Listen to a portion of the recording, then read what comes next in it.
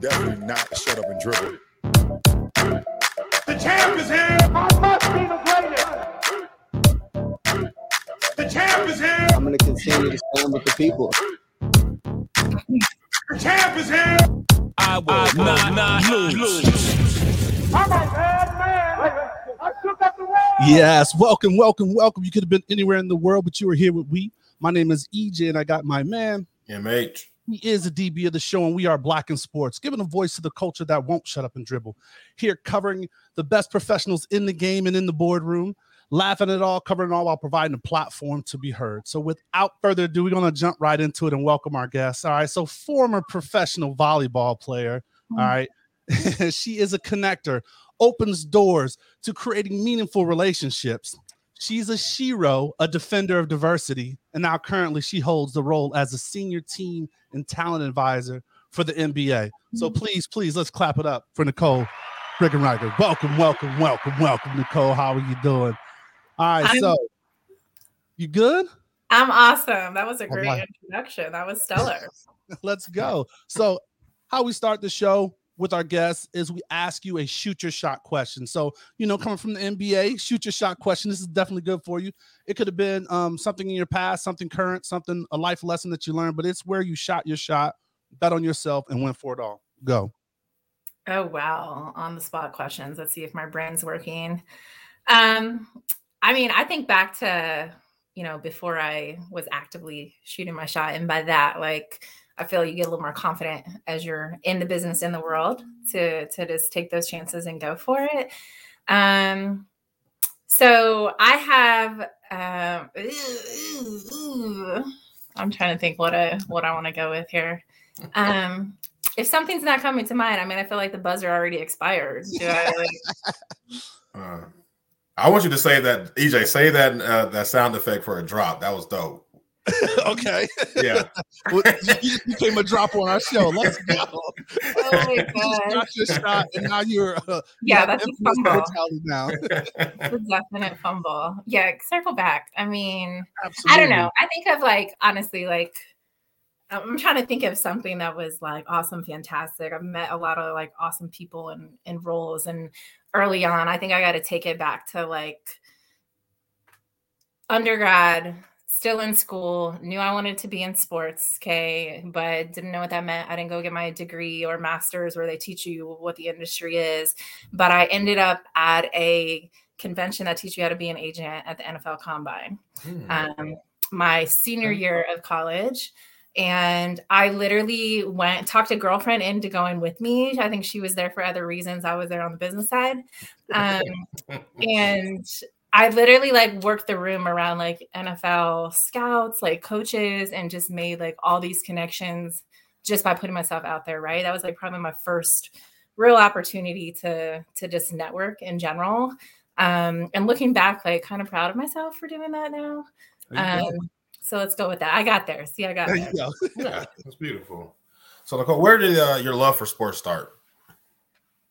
I think it was probably just being an athlete my entire life, and to really level set that, I played sports starting probably age 4 or 5, t-ball. And you probably can't tell I'm sitting down, but I'm 5'11", which in the grand scheme is kind of short for the sports I played, but I was always taller than the boys, definitely taller than the girls, and have some athletic genes.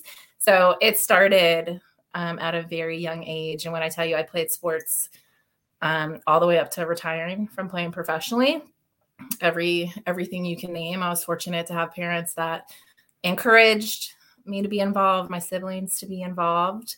And thus it's kind of ingrained in me. You know what I mean?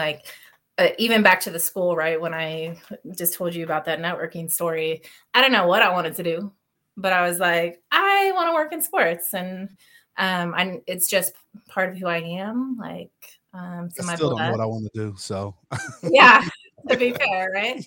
Yeah, literally, somebody asked me that recently.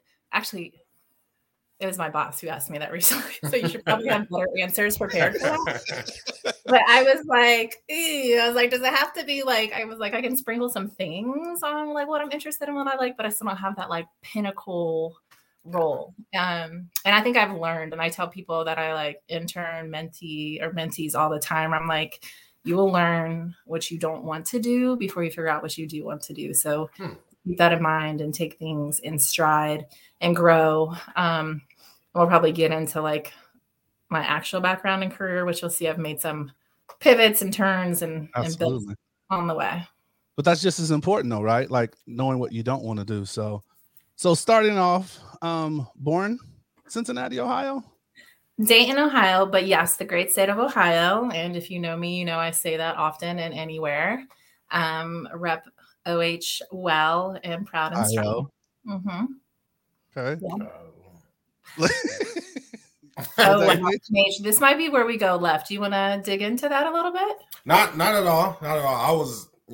I wasn't born in this country, so I don't know about those. Where'd you hold on? I feel as though where did you go to school? Why is this such a trigger for you? It's not. I know EJ was feeling. He's starting to smile. I know he's got Ohio roots, so that's all that was. I was kind of picking on EJ a little bit. My bad. My bad. Yeah, a little bit. So you play. So okay, before we get into the volleyball, because you're like super everything, all world in volleyball. You said other sports. What was like the second or the runner-up or close sports? Was it hoop, soccer? Like, was it baseball from the T-ball? What was number 2? Well, I hate running, so it wasn't basketball. It was softball though, and I actually played softball first. So the T-ball transitioned into softball, right? I literally played softball, T-ball till my 8th grade year in middle school. So quit right before high school when like kind of picks up more. Right. That was probably my first experience of being burnout. And however, it was directly tied to, I think, my coaches who were pushing us to unfun places to be in, right? I was on all the travel teams. I was fortunate to be on multiple all-star teams. I played in the World Series. And then we all were just driven miserable because of the coaches who ended up being brothers-in-law. I don't know what they were drinking, but you would have thought this was their chance to live out, their career. And it probably was. And when I tell you, we had the best talent. So this is when I was living in Florida. I've moved here a lot too. So we had some, dang good talent from all across the state to how they built a team. And multiple of us were we're out, peace, quit, not playing last year. So that's kind of sad, but that's when I picked up the elite volleyball and got more tied into VB. So did you were playing volleyball before 8th grade, right? Or did you start in 8th grade? I started in 6th grade volleyball. Okay. Yeah. It's still incredible though for, the heights that you reached in the sport. And nowadays, kids kind of specialize pretty early in life, right? Make those decisions what they want to do. So what drew you to volleyball, and I guess how'd you, exceed so quickly at it? I think the first thing that drew me to volleyball was my mom played, and quite opposite of me. She's a 5'3" little person. So she had the what's that called? The different uniform? What's that position? Well, here you're just making us date all of us. The libero position is what you're referring to. So I appreciate knowing that. That didn't come into fruition until my sophomore year of high school. So oh wow, I didn't know that. Your role, yeah. Okay. So it's not a deep ingrained thing. Yeah. Look at that learning. Yeah, learning. I appreciate that. Exactly. So again, it was kind of one of those things I think I'm interested. Let's try volleyball. My mom played, and I really do think that was the initial interest. She'd also played basketball, so I can attribute a lot of my athletic abilities to her. And made the team as a tall, gangly 6-year-old who had no ball control, no technical skills. At times you really would have been we think there's something in there, but it was definitely an evolution to get to the levels that, I ended up playing. Well, then definite rocket ship, man. So what was the process? So you're getting good. You're on these travel teams, you're on the Junior Olympics and things like that. What was that process or kind of recruiting process? We always ask a lot of people because how did you ultimately end up at Ohio State, right? Because that was your first choice before where you graduated. Yeah. First of all, can I just pause and say I really appreciate the research that you all have done. And for, I'm sure most of your listeners know this, but I have volunteered very little about my background, and I might have y'all write future bios or my obituary someday. But so thanks I appreciate that. And so playing in like school, right? Like middle school, and then transitioned into getting more competitive. And I think I started getting like recruited to play competitively. And by that, in volleyball, you have club teams, would be the same as like your AAU volleyball, or excuse me, AAU basketball competitions. Yep. So I started playing club my freshman year of high school. And from there, I'm obviously training, getting more repetition, more practice consistently. And thus I was developing faster and people were noticing me. I went from like playing my age level to getting moved up within my club, even to the 14s team. And then when you're playing around more competitive competition, naturally you're going to, rise to that. So I was then, the team I chose to play for was with the sense that I wanted to increase my chances of making my high school team. And looking back, right, in the most humble way, obviously, it's kind of laughable now considering all the doors that were open that first year. And I was like, I don't think I want to make the team, right? But my second year playing, I had the opportunity to play with the IT club in town, and that was Tampa Bay Juniors. Shout out. And they're a national club. Home. Okay. Yeah, I have Florida ties too. I'm claim Midwest, been through Pennsylvania. We have a long time. We'll probably get to all of those things. So that we're going to national competitions. I mean, the club, the coach, literally the team's in place to win nationals and junior Olympics every year. That was the intention. So talk about going from a humble place, oh, you're good, to being around the best athletes in the city from another all collected team where these girls are competitive as hell and don't hit this ball out. We got to win this point, I think. So it was mindset, growth, pressure, performance. Yeah, pressure. So that's when I was really got good. So you had to transition in high school then from Florida to Ohio.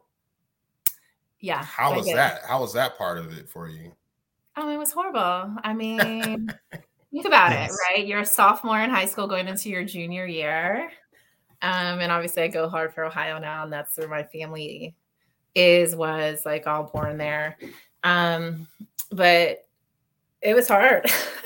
I legitimately think I went through a bout of depression. First of all, you're in Florida, think about this weather, atmosphere, warmth, and then you transition to the great state of Ohio, where during winter, the vigor of the great state of Ohio changed how we started.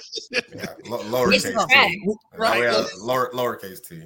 Yeah, it's once you start recalling that. But no, that's a hard transition, and not only that, you're transitioning, climate, culture, and then you're going to school with that pressure of being what we call student athletes, right? Mm-hmm. So transferring. I mean, literally, the sports is what saved me in that too. I was already, I didn't completely answer your question before MH, but what I was trying to allude to is that high level of competition and the clubs I was associated with brought natural visibility to college coaches, and the tournaments we're playing at, they flock to recruit from and just see large amounts of teams competing at one time. And I got my first recruitment letter my freshman year of high school from the University of Florida. So it kind of, set off from there, right, until I decided where I wanted to go. Thus, when the world caught wind that I was moving from Florida to Ohio, I had to decide where I was going to go to school. I had to decide where I was going to play a club there. And we shopped, right? My parents were supportive of whatever I wanted to do. The private schools were the super competitive in Cincinnati, very well known for volleyball, the Ursulas, the Ursulines. You probably heard these names. And, the Mount Notre Dames. But I personally decided with my parents, like, I don't know that I can uproot my entire life, move from Florida to Ohio, and then also go from a co-ed school to a private school at the same time. So I was like, one disruptor at a time here, please. And then I ended up playing with all those girls in club, obviously, right? So my public school experience is one thing, but I still picked up and competed with the best of the best in our off seasons. Yeah, talk about really quick that relationship and the communication, the lines of communication between a budding star athlete and their parents, because everybody kind of wants to get to the top. You know, sometimes in youth sports, the parents, as you mentioned earlier, the coaches can be overbearing and kind of burn the athlete out. So that open line of communication, how did that work with your family? And obviously you succeeded, so somebody did something right. Yeah. And I still look back and wonder how sometimes, because my parents, they went to college, but they were not elite competitive athletes, right? Like they didn't play or get recruited at higher levels. They were learning with me to go through that process. And I guess fortunately, like a lot of times your high school is typically involved because at first glance, they're communicating with your school to get in contact with you. And at some point they get home addresses, which is weird. Like you just get like, I'm talking trash bags of like college letters that I'm obviously very fortunate and blessed. It is even beyond have been, let's just get the caveat, old and retired now, on individuals' radars. But it was a lot. It was super overwhelming and it's a lot of pressure, right? And if you're not tuned in or even have any understanding on how to make decisions, like I wasn't tracking college teams and conferences and coaches and their backgrounds. Like it's a huge decision, right? So I think it kind of, we did college visits, kind of felt out the vibes. I had interest on general areas, and I'm a feel person, like who I'm connecting with from a relationship standpoint, because the volleyball is going to work itself out, right? Like I can do that and play anywhere. But it was important for me to also be close to home, near my parents, and for my family to come to games. I'm the oldest of 4 kids, so there's 6 people in my family, and it was super interesting because the first time around and then the second time around when I transferred, I was looking local Big Ten schools and then like the West Coast. So like obviously complete opposite geographics. Right. And actually chose Ohio State over UCLA the first time around. And there were some moments and times where I was like, did I do the right? But honestly, I always say like, I made the move after 2 years at Ohio State, and we can talk about that a little more, like what led to those decisions, to Kentucky, and absolutely bleed blue now. So I had the Big Ten experience and the SEC experience. And I always say like transferring to UK was one of the best decisions I've ever made in life. I think it set me up for a ton of things that I would attribute to that experience today. So stepping back to the Ohio State experience, which again, Ohioan, right? A lot of family ties, not a better school by way of traditions, and especially from a sports standpoint, right? And I would have loved to have graduated from there, but I was there to play volleyball, and by that, like I definitely was there to get my education. However, 80% of my time was rotating around practice, weights, training, travel. And that's how you attribute all your time. So if you are in a place where your livelihood is lessening or not positive, or you're just like unhappy and depressed, which I was experiencing, I also lost my entire freshman season as the first play of my freshman year. Not the first play, first game of my freshman year, match game, came down, landed on a player on the other side of the net, and completely tricked off my ankle, and ended up losing the entire season, in which it wasn't until after off season we determined through an MRI that I had a torn tendon and torn ligament. So that was surgery, and didn't increase, the experience I had there. which in the grand scheme, like all attributed to the decision to make a shift. No pain, no gain. You know, you're like accolades, the surgeries. I need a couple surgeries right now. I mean, I'm pretty sure of it. But that's all part of the process, right? Like people don't understand, you know, it is the injuries, it is the mental preparation, and like, you know, staying on top of that, and like how do you handle that? And you're a young adult, you know, getting treated like an adult in this space where, you know, are these coaches or the infrastructure really there to keep you safe? So that's a definite learning experience. So taking it from your college days and getting kind of more into your career, it was funny. Just, I didn't know you started off in the sales track. So you know, cause like when we met, it was our Learfield days. So by the time you were at Learfield, you were in a different role. So how did you start out like in sales, or what made sales like the first role that you jumped into? That's a great question, because once again, going back to, I want to work in sports, but I have no idea what that means. I was out the gate, you know, very, very tied to getting my foot in the door. And I'm even going to take a step back to answer your question, where I played overseas. And when I hung that up, I still had a year of school to finish. And it was during that year, I'd obviously finished my eligibility. So I didn't have practice and the same demands of competing on my schedule day to day. But I looked up and was like, I have no work experience on my resume. How am I going to get a job? And it was during that time, in parallel to finishing school, that I started applying to multiple internships. You know, lockdown, an annual internship with the athletic department, knowing once again, like what I wanted the track to be, but not sure how to get there. I was literally the sports information director for the track and field team in partnership with another student at UK. That's a pretty awesome experience to put on your resume, right? Yes, because I went to school to get my degree in integrated strategic communications with a PR focus. So I was like, how can I use this in sports? And that's what it is, like your SID or media relations. And I also did, you know, football season, basketball season, you name it, just the supporting aspects around those sports as a student worker. But it's also during that time that I learned that I don't want to be an SID and work in media relations.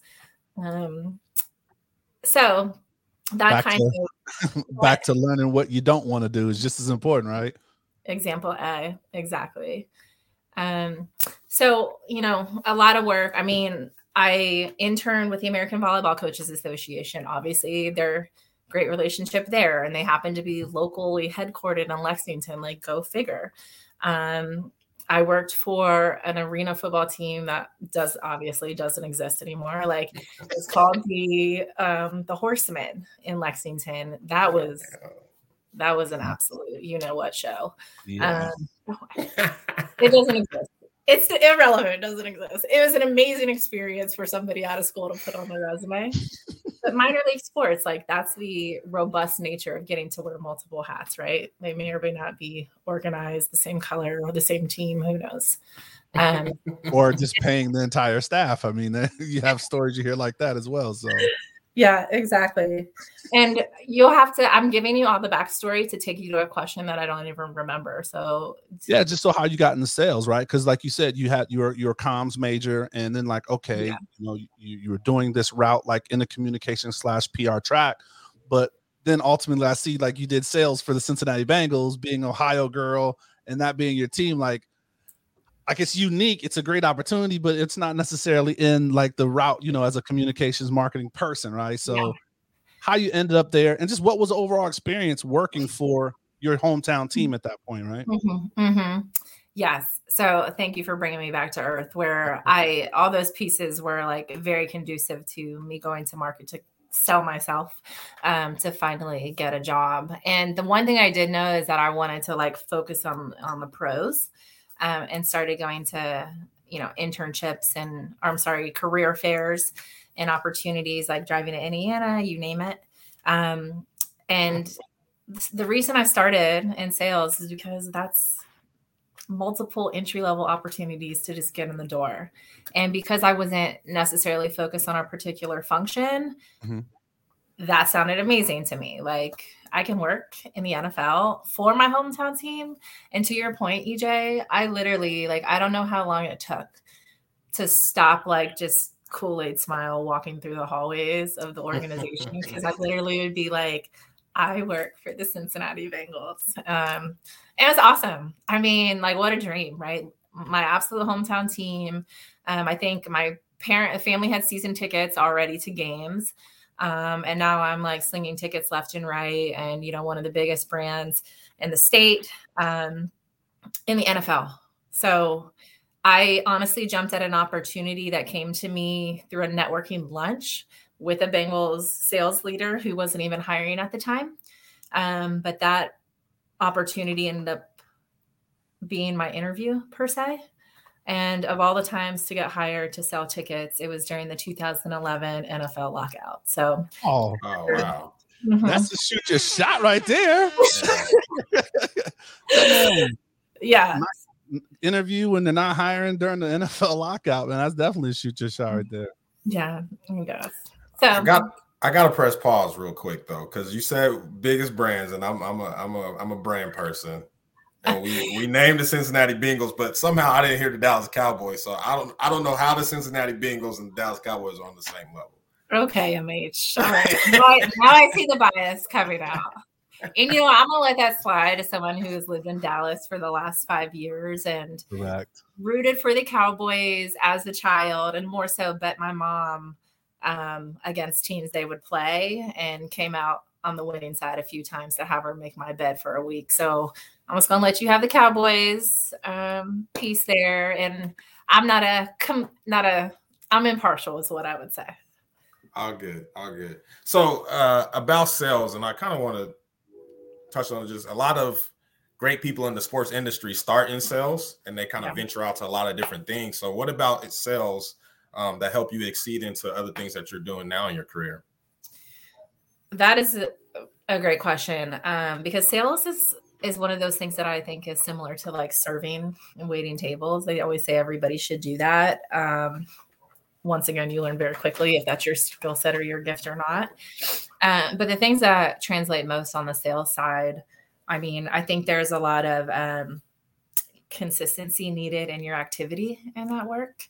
I think you are generally in a inside and outside responsibility where you're internally meeting goals, but you're externally working with client customers. And in a sales world, right? Like, you could be selling different things depending on the asset that you're focused on. So I had the opportunity to sell the entire menu at the Bengals, and the 3 different roles I held over that time, starting with the inside sales, and then kind of transitioning into seasons and groups, and then ended out with the premium club seating suites.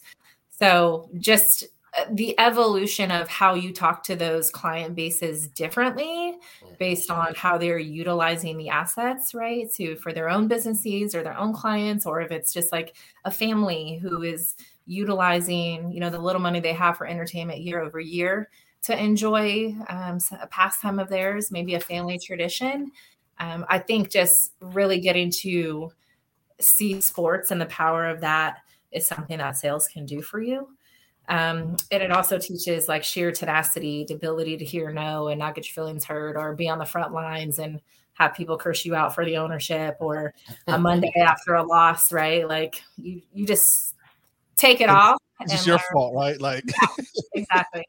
And then the highs on the opposite side and how it like switches like that. So yeah, that was a lot, but I mean, sales is a heck of a thing to be able to do, and individuals that are good at it. I know a lot of people that are dang good at it that don't even like it. But it's just, you know, tied to understanding how to reach people, achieve their needs, and do it in an authentic way that typically lends to success. And I like how you said that it's also like a part of service, right? Like getting ingrained to that's a major like cog in the wheel of everything it takes, right, for an organization. Because there's so many roles that make an organization go in the sports role. And, sales is a serviceable part of that. So I like that. So let's get into your current role. Can you explain to us, how you got to the NBA, but just tell us, what do you do in your current role? Yes, buckle up because it's a tentacle of things. But the highest level as I work on the NBA's HR team. Obviously quite a pivot from selling tickets at the Bengals. And I work on a function that is actually focused externally around the 30-team portfolio.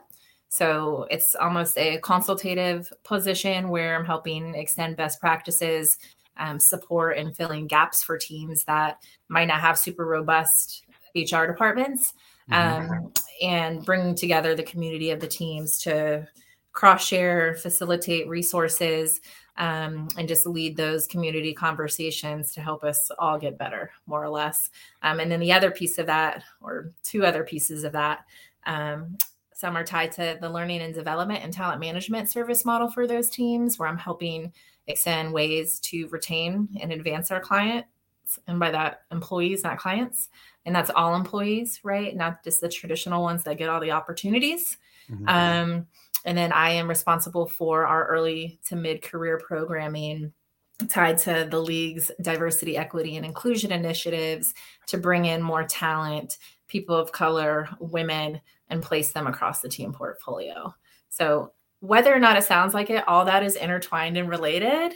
And I just kind of approach it through a D&I lens in all aspects of what we do. That's terrible. MH, you're on mute. My bad. Sorry, my daughter was screaming. But so many questions. And before I ask any questions, I just want to say thank you and salute you for what you do. Because what you hit on the last part of your answer is kind of interesting to me, is about getting from the entry level to the kind of mid-career to the VP and the executive role, and how we make that step as people that are of color or women in general. So salute you for that. But in the process of that, I see that's a passion of yours. How does that work for you? Without getting into too much in the details, but how's that process for you, and just kind of elevating those that are also qualified for those positions that don't traditionally get those? Yeah. It's interesting because it was a passion before it was popular. Right. And to see it come more to fruition is obviously encouraging. And at the same time, this is hard work. It's not quick work, and, it can be exhaustive at times. However, stepping into an organization like the NBA, who literally has, inclusive initiatives intertwined into our culture and is very vocal and public about the things we are doing to help give back to the community and just elevate, Black people in general into positions of leadership helps. And it's noticeable. And I had a lot of aha moments right out the gate, starting with orientation. All amazing, positive aha moments where I told people for a while, I'm like, I'm just trying to hold on to this cloud nine, because the new car smell always wears off at some point. But it's been great. And I sometimes have to it's my everyday. And by that, to be specific, right? The way I articulated what I wanted to do next in my job and career was to be able to leverage everything I'd done.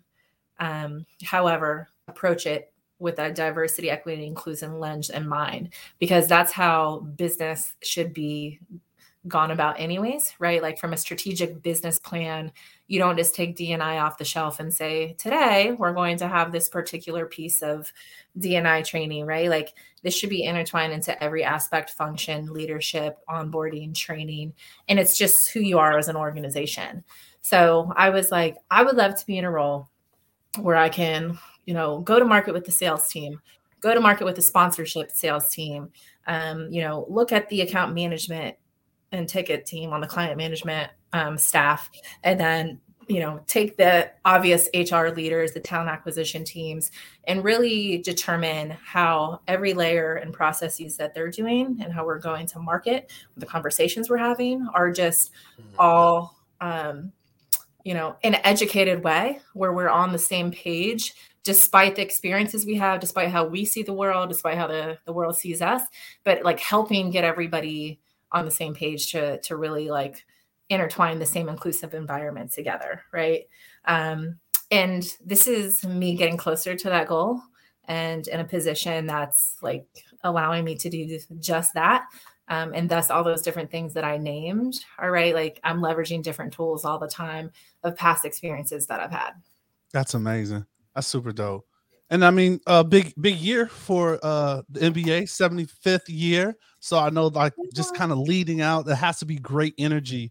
One of the things that I saw that they were carrying on bits of it or just growing it, the partnership that the league is doing with the HBCUs. Yeah. Can you touch on just some of the things that they're doing? I just think it's awesome.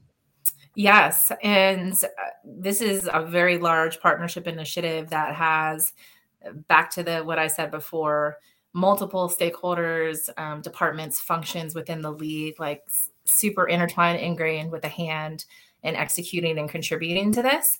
And I'm excited to be a part of that, but I feel like it's in such a big way, but still such a small way compared to all the other awesome stuff. Like I joined Cause and I'm hearing about the all-star activations that are in the mix to bring to life and how we're having a classic, right? And like bringing the bands in, and that got me kind of excited and took me back to like my sponsorship sales days. I'm a little further away from that now, obviously, in some of the work I do. So I was like, oh, I remember this. But I'm getting to also work directly with what will be the HBCU Fellowship Program. And this is something that you can expect to hear more about and have opportunities to direct current HBCU students and early career graduates of HBCU programs to go and attend development programs here at the NBA, in which, similar goals to help get them exposure, get them ready and skills and functions to help them streamline to job and career opportunities. And it's ongoing commitment that's being led by our NBA Foundation, and obviously tapping into all hands on deck, as this is an initiative that is very close to the NBA in all aspects of what we do. And thus it's very important to our leadership. And as we know, leadership drives the ship. And, fortunate to have that trickle down and really see the commitment go through all levels of the organization to contribute to that. So look for more to come and for it to be a continuation. But it's, big time. We're touching all 107 HBCUs. And I mean, I'm going to be taking it in with y'all, right? Like, we did that too. That's dope.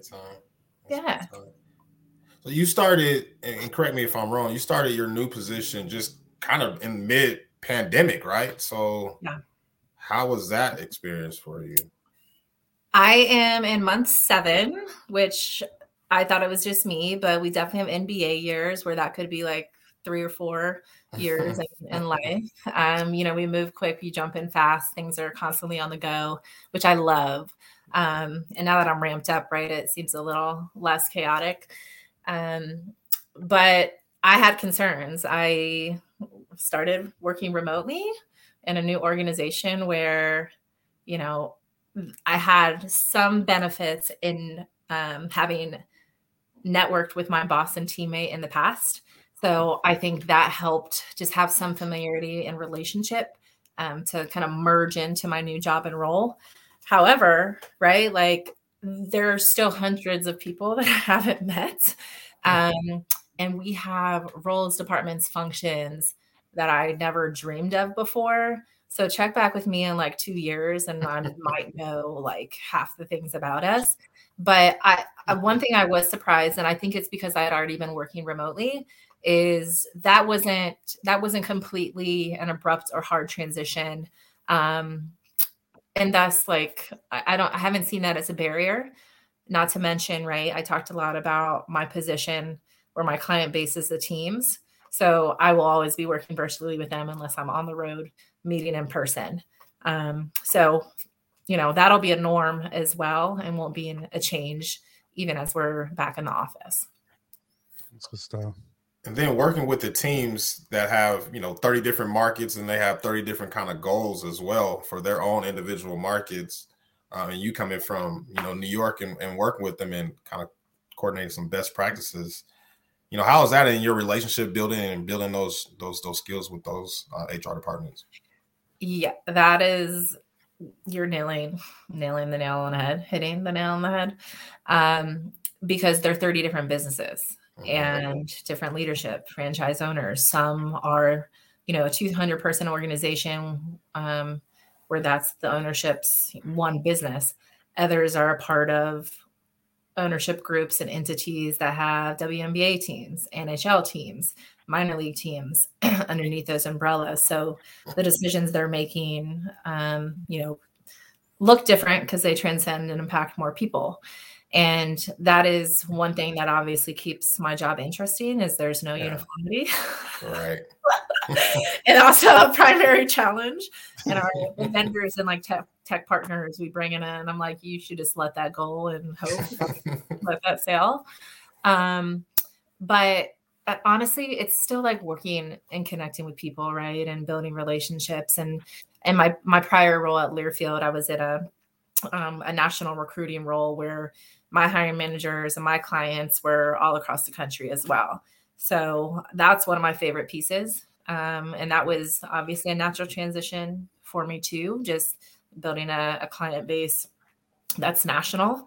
I am very excited to get to meet these people in person, excuse me, and kind of strengthen those relationships because there's nothing like that in-person interaction. But I've still, I love the teams, obviously, like those are my people. And we work directly with the HR leaders and staff, HR, talent acquisition, and the learning and development primarily.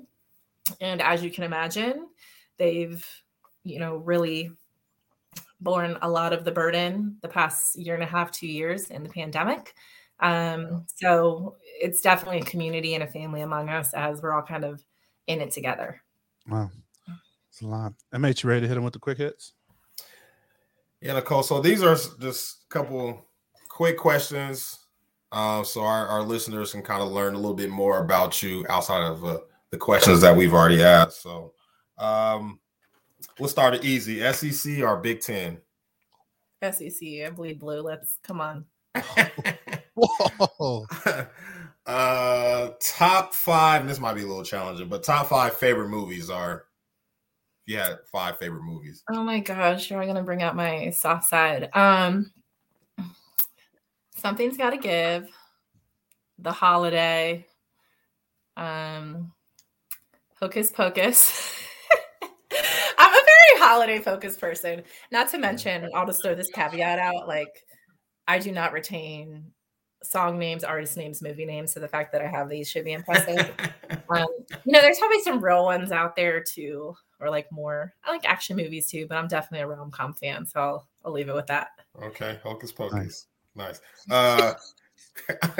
Ideal weekend. If you had an ideal, what would be an ideal weekend for you? Ideal weekend. I am catching a flight out of town. Yeah, on an island somewhere. CJ. Caribbean treats me very well, yes. However, I'm here for any place that I haven't been before, and I'm definitely eating and drinking my way through the local cuisine. Okay. Best birthday that you've had? Ooh, now that can attribute back to EJ's point right there. I spent my 35th birthday, this last year in Curacao with my girls, and shout out to all of them and the hostess with the most on an amazing private boat in clear blue water on a private island. So it doesn't get much better than that. Yeah, it does not. Favorite, and this could be in sports or just in history in general, but favorite historical figure. Favorite historical figure. Here we go again. I just told you I'm bad at, retention of names. You did say that. Gotta listen.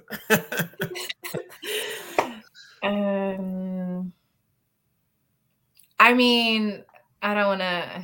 I'm just gonna go with it. I think it's the most recent movie that gave me like an even bigger respect. I don't know. I go back and forth, and these are common names that everybody knows, right? Like between Harriet Tubman and Rosa Parks. I recently learned more about both of them, like one through the movie that just came out about Harriet Tubman, which blew my mind. And then went through a recent diversity training that's like anti-racism, like really getting in the deep roots of things and just learning more about Rosa as well. In the sheer like strategic nature in which they did things, just not by accident. Just like putting that in place time and day, what that would take, right? Like shooting your shot, going for things. Like it's just mind blowing to try to put yourself in that position. And if you'd actually have the ability, strength, power, confidence to do the same. So I'll go with them. Love it. And then last one I have, skill that you wish you would have. Singing. I'm horrible. And I always say, look, like I can't get athletic abilities and like vocals, but I love to sing. You don't want me to sing though. B flat. That's all I got, EJ. That's what's up, man. So, all right, let's jump into the winner's circle. That's Hocus Pocus. I gotta clap for you on that. That's that. In all of our movies, we've not gotten Hocus Pocus. So. We're straight up a Halloween, you know. Yeah. Hey, let's go. So, jumping into the winner's circle, honored and excited to have you talk about this for your platform. So you want to talk about BSP, Black Sports Professionals, and you are Madam VP for our BSP at the national office. So we have MH, we having a lot of Madam VPs in our show, man. We coming up, you know what I'm saying? After we're an award-winning podcast, man, maybe our talent, our booking gets go up, right? My shirt's been tucked in, so we good. I'm real professional. Real professional. Real honored. Yeah, let me sit up. So, Madam VP, tell us about what BSP means to you. And then, our listeners know of it a little bit. We've hit on it before. We actually had John Shoemate on the show who talked a bit about it, but he didn't take the time. So, floor is yours. Yeah, I appreciate that and love it. And EJ, obviously, you're an amazing brand ambassador, leader of BSP yourself in the Las Vegas market. So, BSP, I can attribute that back to early in my career too. And I was kind of lured in while in Cincinnati by one of the two founding fathers in Bruce Wimbish, John Shoemate being that second half of the initial brain trust to literally bring together a community of Black sports professionals when we're talking 20 years ago, right? Like the same kind of conversations we're having now to get us in spaces, doors, or even less then. But BSP is in place to connect, empower, and advance Black sports professionals in the industry. And while we've had a traditional professional sports focus, we are in place and here for every professionals in the space. And what that means is, there are brands, agencies, entities, entertainment, collegiate athletic space who are all touching the industry in some sort of manner. And we are in a very mobile industry where to transition, elevate, move into your next role might take you to a new city. So we always encourage within the BSP family, right? When you move from one place or another, you're going to have other BSP colleagues in the local market. And that's exactly what happened to me. I was in BSP Cincinnati, transitioned, made the move to Lexington briefly, then to Dallas. And in Dallas, got connected immediately with BSP colleagues. And we started getting the chapter rolling, even more significant there. And that was my community, right? Out the gate, like friends, colleagues, family. BSP is here in an evolution of ways, but I don't know how much further you want me to dive into details, aspects. The community is the intangible that I would say first and foremost that's been beneficial and withstanding for all. Bring the power of networking, and particularly for us Blacks in the sports industry. Talk a little bit about that and what BSP did for your career. Yeah, well, I often talk to varying levels in presentations and enlighten people that the sports industry is 2 degrees of separation as opposed to 6 degrees in life, right? As it's smaller, we're intertwined. You know how people move in this industry, right? You pick up a phone and call who you know before you do anything. And that's definitely related to getting a job, interviewing, getting recommended. And this could be before your initial screening conversation, let alone get into a job offer. So having the network to help you get to the door, to initial conversation, to have your to have your resume looked at, that's typically going to take somebody ushering it and shepherding it in to the hiring manager or the talent acquisition team. So if you're out here doing it on your own, like I did when I started out, sending 14 applications a day to Teamwork Online with, 40 declines coming back. And I attribute it back to how I got my job, right? A former coach who knew I was trying to get in recommended I meet with a Bengals employee who they were recruiting to be the lacrosse coach at my high school, and were just willing to meet with me for lunch. And that was my interview, right? Like without that connection and that relationship, I would not have been thought of in a massive 100 to 1,000 pile stack of resumes. That sports jobs are so attractive. Everybody wants to do what we do just because it's sports, right? You got to find ways to cut through the clutter. And I stand by that today, right? Like if you are applying for roles and jobs and you don't have a connection inside the organization, you need to have a conversation with who's in your network to determine who does know them and can give you a great endorsement to help you get visibility. Otherwise, it's unlikely to happen. Oh, that's definitely huge. And, a big role that BSP, and not only that, I think how BSP is developing is our leaders in our different areas are getting sent opportunities and say, who in your group should we, introduce this to? And I'm seeing that more and more. So no, that's a definite truth. So as far as from the national, right? So we have a national model, and we're in the BSP 2.0 as we like to call it on our calls. Really developing the local model, which I think has just been a blessing, and really kudos to you guys in North Texas, because you guys really created that blueprint and shown how effective it is. So definitely, applause to you and the team down there. But is there anything you can share with us as far as what national has kind of coming up? Because we've been taking amazing strides in the national. I mean, just for like what we did at the draft in Cleveland last year. Yeah. So can you share anything of maybe what's in the works? Yes. First and foremost, shout out to BSP NTX in Dallas. And that is one of the competitive advantages to working with BSP, right? And when I say that, like the membership piece, it's unparalleled for why our members are a part, right? It's a professional development. It's the content we're delivering. It's the network. It's the exposure. We're that valuable resource that teams, organizations look through when they're going to hire, like from a sourcing perspective. But when it comes to national in general and, the membership fees that individuals are paying, we're delivering at all your tentpole events, those national platforms, and All-Star Weekend, for example. You mentioned the NFL draft. We are bringing collective groups of individuals together there for networking opportunities. We're also in conversations with the major sports brands and league offices for formal sponsor and partnership conversations. Working a lot with various agencies and search firms to really refine how we'll be partnering together going forward. And we see all these things to be beneficial to the members, tied to what they need. And that's really the goal of the national office, right? We don't exist without the chapters and the members. So the decisions we are making are to serve what our members need, what they want, what they say they seek, and thus finding partners who can help us deliver on that, on top of the staple community building and the events and bringing people together, which I think is our bread and butter. So always thinking for ways to have conversations on how partnering makes sense.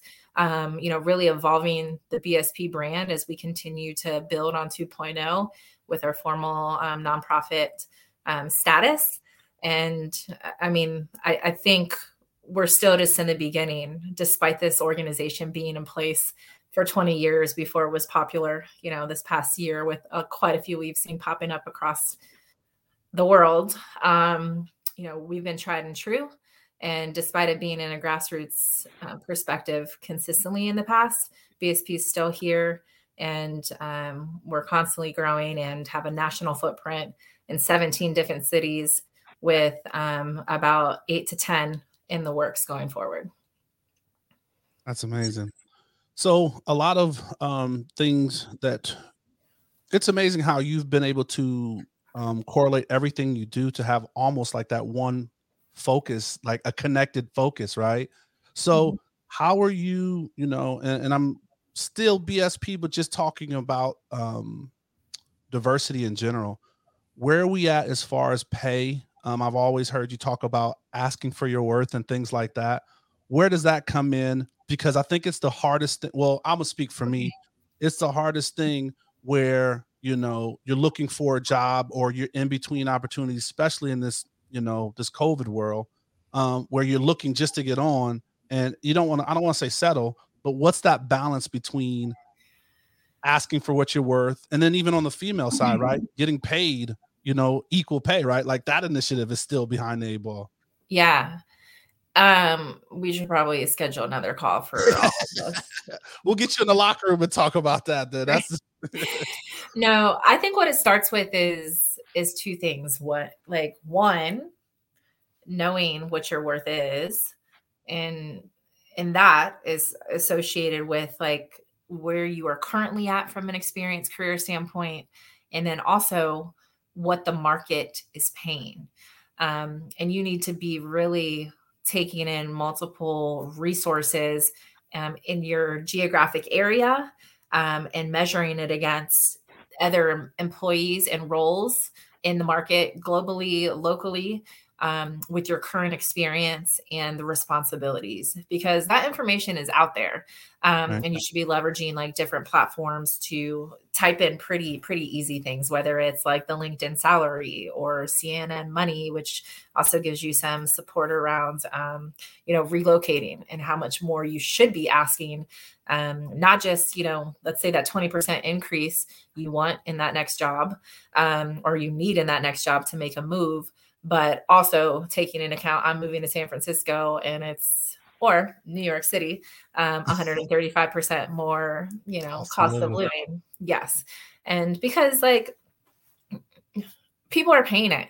And the one thing that I wish they told me before I had this grand idea to get into sports is we don't necessarily compete with the market in an equitable way across the board in portfolio.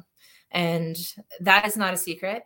And because typically the demand for our jobs and roles have not decreased, they've continued to pay peanuts and have seen no need. They throw out the brand of their organization and say, we're this team, we're this person, so we can find somebody else. I'm hoping with, this getting some further visibility and conversations tied to equal pay, which will be an evolution. And then just the understanding that people are leaving their jobs and realizing their value and what they're not willing to put up with anymore because they just don't have to. We'll start leveling the field and at least having employers really stop skimming or like anteing up, opening up the pocketbooks, finding different ways to really appease what employees need, because the other brands and corporations outside of sports are doing that. And people are leaving sports in droves to take those jobs. Absolutely. All right. So wrapping it up, we're coming in the home stretch. This is the assist. This is where you get to drop a coaching jewel or a coaching nugget. So it's real simple. Is it maybe some words you live by, maybe a quote that you love, or something you would tell your younger self? Oh my goodness. Just one. I'm an affirmation person, and I'm constantly like feeding myself with give us today's affirmation. Well, the first thing that came to mind, and this isn't necessarily an affirmation, but something that I used to keep on my desk is just like, don't tip, which is don't take it personal. And that is something that in business, I think is extremely important as you look to enter rooms and talk about what is important, what the work is that needs to get done, and not take it personal. And by that is in a sensitive way. If you're that person, like stay focused, just stay focused. All right. MH, final words. No, appreciate your time. It's been a pleasure talking with you and learning more about you. Thank you for jumping on. Hope to have you back. Thanks, MH. There you go.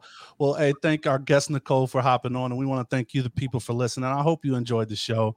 We're definitely going to have Nicole back into the locker room where we get into the nitty gritty on some of this equal pay and knowing your worth, because it seems like there's some jewels for that. But please know we drop a new episode every Thursday, and remember to subscribe on YouTube because visual representation matters. If you see it, you can be it. Also, remember to subscribe wherever you listen to podcasts. Stay safe, practice gratitude, and know we're rooting for you. Screaming, all us blacks got is sports and entertainment until we even.